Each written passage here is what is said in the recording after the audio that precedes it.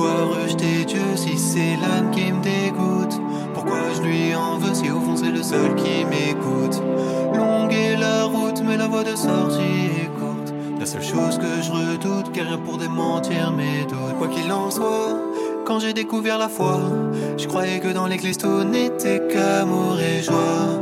Mais frérot, laisse-moi te dire, écoute, j'ai vu le monde se détruire.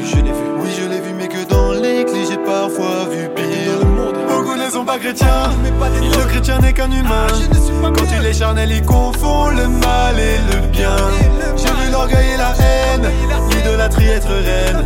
Là où je cherchais la liberté, j'ai trouvé les chaînes. Mais est-ce que c'est normal? À la croix, le Messie n'a-t-il pas vaincu le mal? J'ai si mal quand je vois le faux prospérer et la vérité se faire la malle. J'ai vu des leaders manipuler ceux qu'ils considèrent comme inférieurs. Oui, je savais qu'il y aurait des épreuves, mais pas qu'elles viendraient de l'intérieur. De ma vie, j'ai trop donné. Aujourd'hui, j'ai plus d'air. J'ai envie d'abandonner. Faisant tout ce que j'énumère, ils sont à des années-lumière des plus beaux projets de l'heure. Dieu cherche plus les projecteurs que la vraie lumière. Mais pourquoi rejeter Dieu si c'est l'homme qui me dégoûte? Pourquoi je lui en veux si au fond c'est le seul qui m'écoute? Longue est la route mais la voie de sortie est courte. La seule chose que je redoute, que rien pour démentir mes doutes. Pourquoi rejeter Dieu si c'est l'homme qui me dégoûte? Pourquoi je lui en veux si au fond c'est le seul qui m'écoute?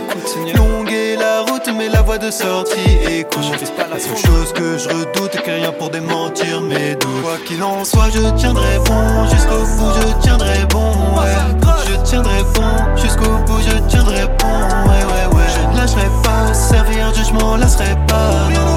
Je ne lâcherai pas, servir Dieu, je m'en lasserai pas, non, non, non. J'étais perdu, mais j'ai lu la parole, tout était prévu. Plusieurs faux évangiles, on était prévenus. Ils sont à l'opposé de ce qu'était Jésus, mais ils m'auront plu. Le fruit, ils l'ont mordu, l'alliance, ils l'ont rompu. Heureusement, certains sont vraiment nés de nouveau et ne se sont pas corrompus. Ah Seigneur, tu m'entends? Abattu est mon cœur, mais pendant tout ce temps, j'ai aussi vu en amour une unité surnaturelle chez tes enfants.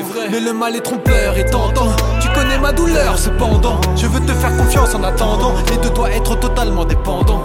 Puis j'ai vu que Paul a vécu la même chose, que Jésus lui-même a combattu pour la même cause.